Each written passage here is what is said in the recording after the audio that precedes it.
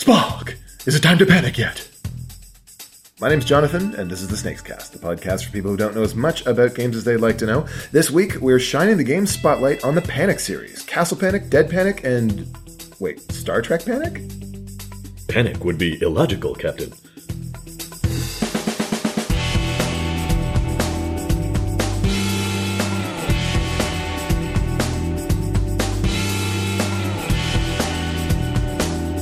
Welcome back to the Snakes Cast. With me, once again, Steve Tassi. Hello! Greetings. Okay, we've spent plenty of time on the show talking about cooperative games, but I don't think we've gone into detail on the Panic series. This started in 2009 when Fireside Games published Castle Panic by Justin DeWitt. Castle Panic immediately made its mark as one of the most friendly and accessible co-op games out there, and to this day, I think it kind of stands out in the Snakes and Lattes game library as probably the best co-op game to recommend for players who are unsure of their ability to handle this whole board game playing business. Would you agree with that, Steve? No, I wouldn't. Okay. But that's more ideological difference than saying that you're inaccurate. Okay. I'm not a huge fan of the original Castle Panic. Mm-hmm. And perhaps it's that my initial play of it was extraordinarily punishing.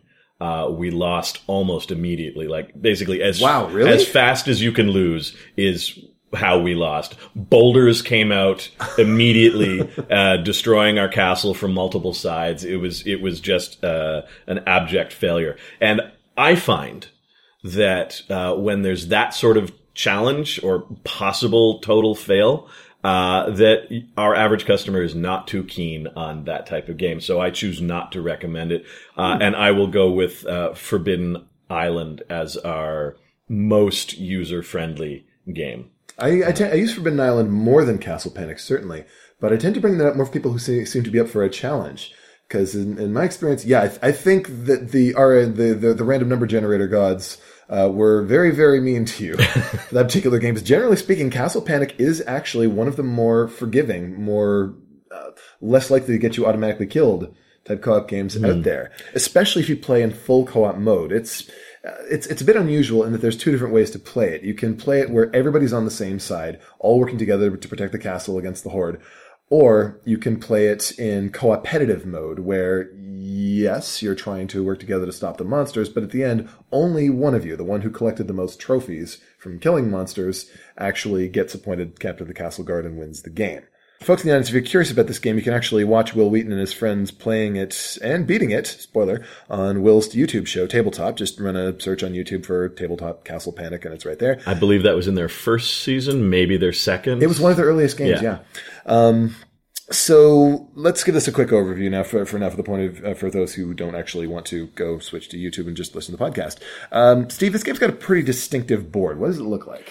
Well, it is a square board. However, the action is circular. The play area is a big circle divided into several different segments, both by concentric rings, so getting closer and closer to the center, which is where your castle, or in the case of Star Trek Panic, your Enterprise is located. Mm-hmm. But it's also separated into 6 pie pieces.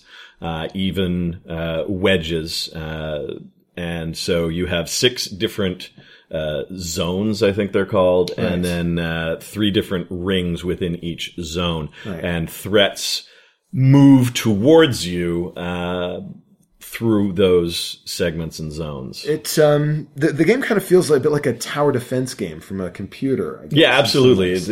I believe when it first came out, it was billed as the first tower defense board game. So in the middle of this board, there's this castle, which everybody's trying to protect.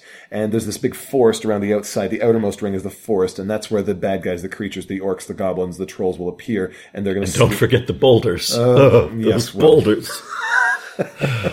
I'll try not to mention that. And stuff approaches gradually, and you have to play cards to hit these things on their way in order to stop them from tearing down your walls. So what do you do when it's your turn in this game? In original Castle Panic, I believe you get to trade a card with someone else, and play a card, or possibly play a number of cards. You can play as many as you want, actually. But what you're trying to do is put your partners into positions where they have cards that they can use when the cards that you have can't be used. Right. And then play any cards that you can use to target monsters that are in segments that you've got range on. Right. And try to kill them before they reach your walls. Exactly. So you'll have different people in your hand, like archers and swordsmen and knights. And those concentric rings are labeled that way. So like the outermost ring is the archer ring. If there's a monster in the archer ring, you can play an archer card to hit it. If it's in the knight ring, which is next one closer, you can play a knight card to hit that. If it's in the swordsman ring, which is right outside your walls, you can play swordsman to hit those. And if like there's a ton of things in the knight ring and you've got a bunch of swordsmen, you want to give those to the next player so that they can use them to... Yeah. Then there are also some special cards that allow you to rebuild your defenses, like bricking up the walls and that sort of thing. But you need to have, if memory serves, you need to have not only brick but also mortar cards in order to actually affect repairs. And in Star Trek Panic, that would be one dilithium and one tritanium to put your shields back up. It sounds to me, I haven't played Star Trek Panic, but I have played the other two games in the series. It sounds to me that Star Trek Panic is much more like the original Castle Panic than Dead Panic is. Dead Panic was a real departure for the series in some ways, and we will definitely want to get into that. But the way that you win in most of these games is you wipe out the entire horde. With having at least some of your castle or your cabin or your ship or whatever it is in the middle still standing. And in the co-op and the co-opetitive versions, there will be sort of different victory conditions there.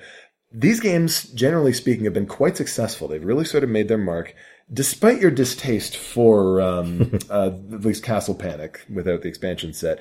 What would you say makes these games so successful? I think they're fairly simple to grasp. At least Castle Panic is. Dead Panic, as you said, is a departure, and it is we'll go into that. Far more complicated. But the original Castle Panic is simple to understand the mechanics. It provides a challenge. So, it's not a cakewalk. Even when you don't get completely reamed by boulders in the first couple of turns. Go with those boulders. So it is the sort of game that you don't feel like you're automatically going to win. And presumably you don't automatically lose every time the way I did. It's... If you were playing with, you can only play one card per turn, then it doesn't surprise me. No, we were playing correctly, just unfortunately. It's easy to grasp. The board is designed very cleanly and clearly. It's got summaries on the corners, so you don't have to be pulling out the rules every time you have a question. You can see most of the answers. It gives you a really there. Clear sense of what you should be doing right now. Yeah, there's a clear sense of direction provided, and that definitely is a strength for it.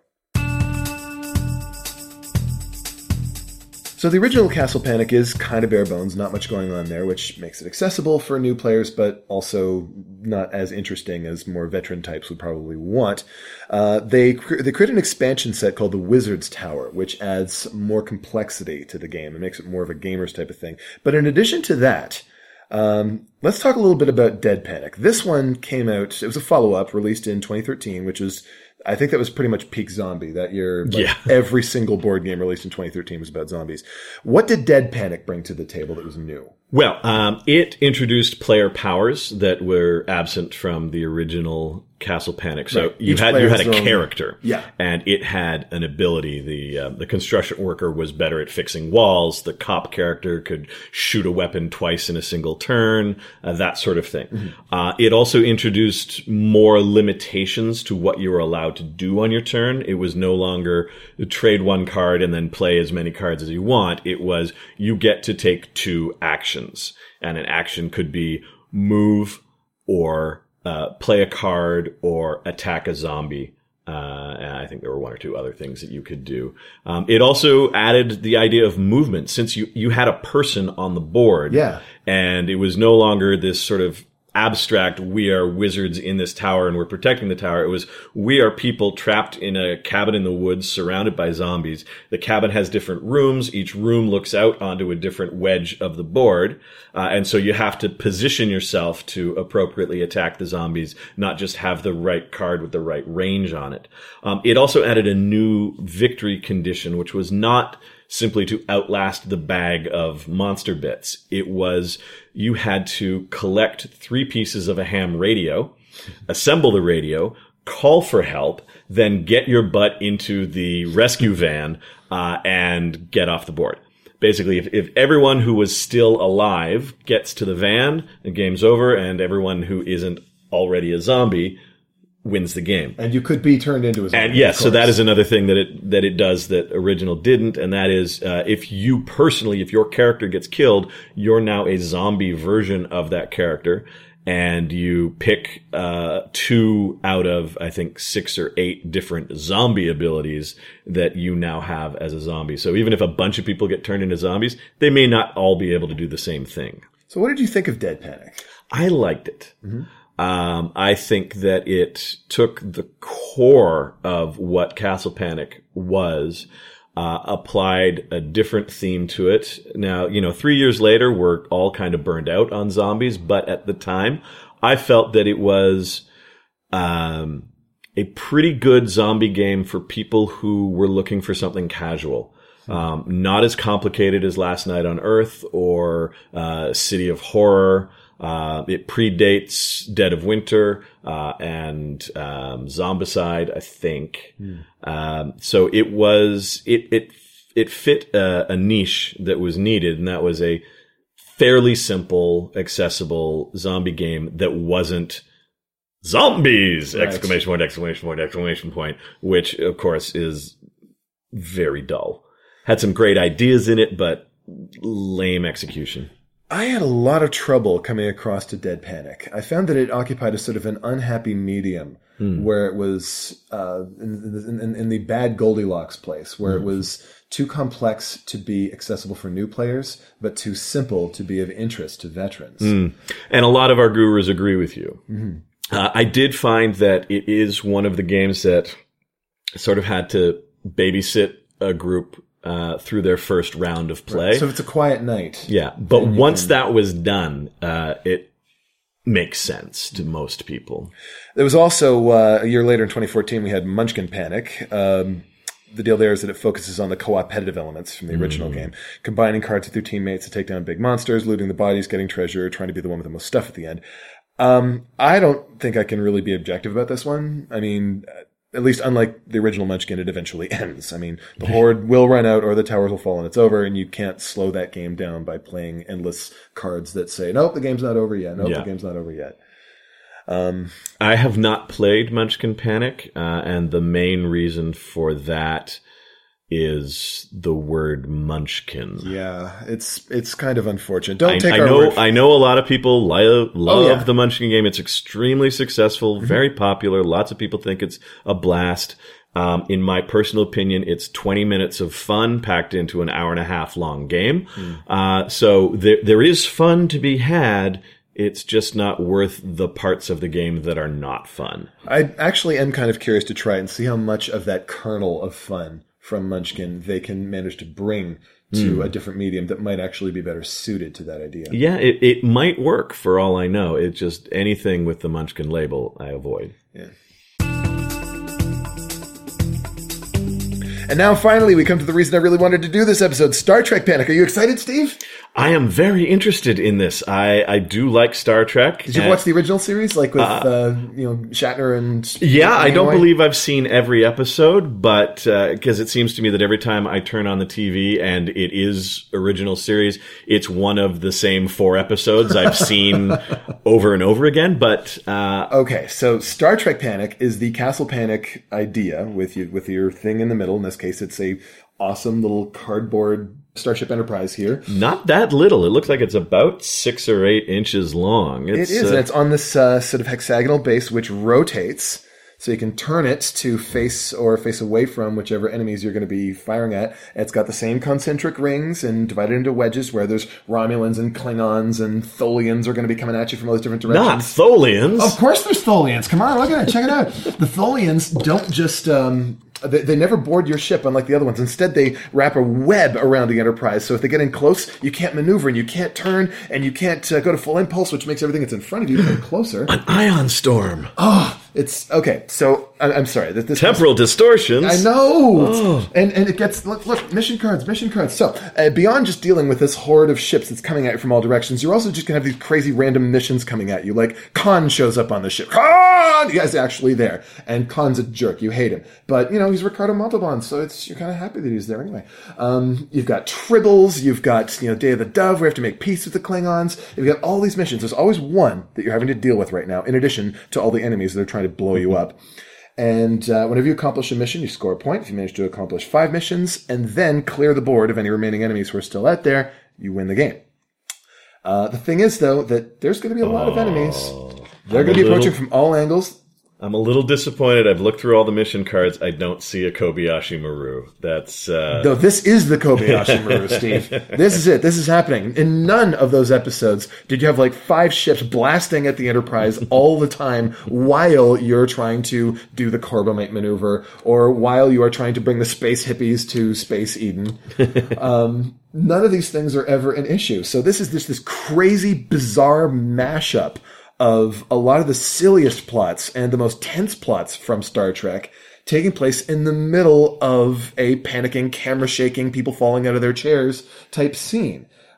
You're firing phasers. And they never installed seatbelts. They never did. And apparently that's a technology that wasn't available at that time. They haven't even gotten around to that by next gen. Yeah, lost to the dark ages of human history. There we go. The seatbelt. But yeah, and there are a lot of things to love about this. Firstly, you get to be an actual character from Star Trek. You get to be Spock. You get to be Uhura. They all have a unique ability that's cool and that makes sense for that character to be able to do.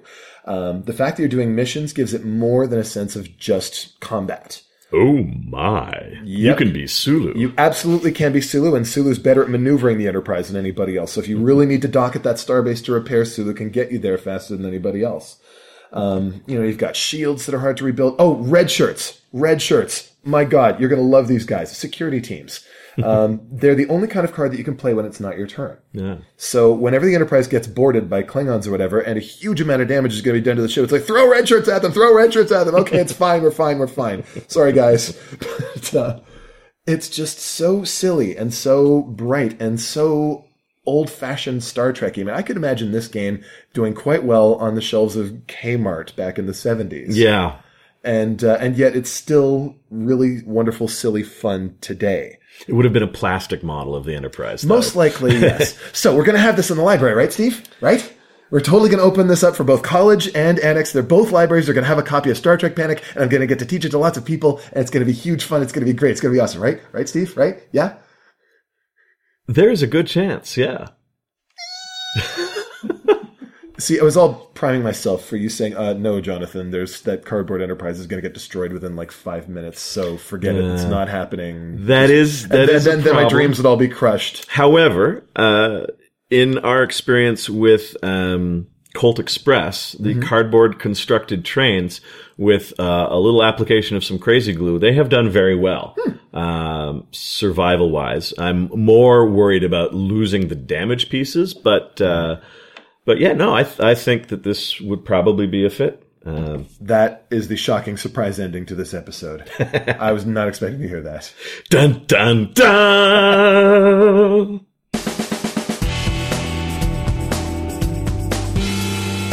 Okay, that's all for this week. If you've got a topic you'd like us to get into, tweet it to us at SnakesCast or post it on the Snakes and Lattes Facebook page. Steve, thanks for joining me. My pleasure. Live long and prosper. The SnakesCast is produced by P.T. Douglas. Music is provided by Ben Sound. The opinions expressed on the show belong to the people in it, not the company behind it. Thanks for listening, everyone. Game on.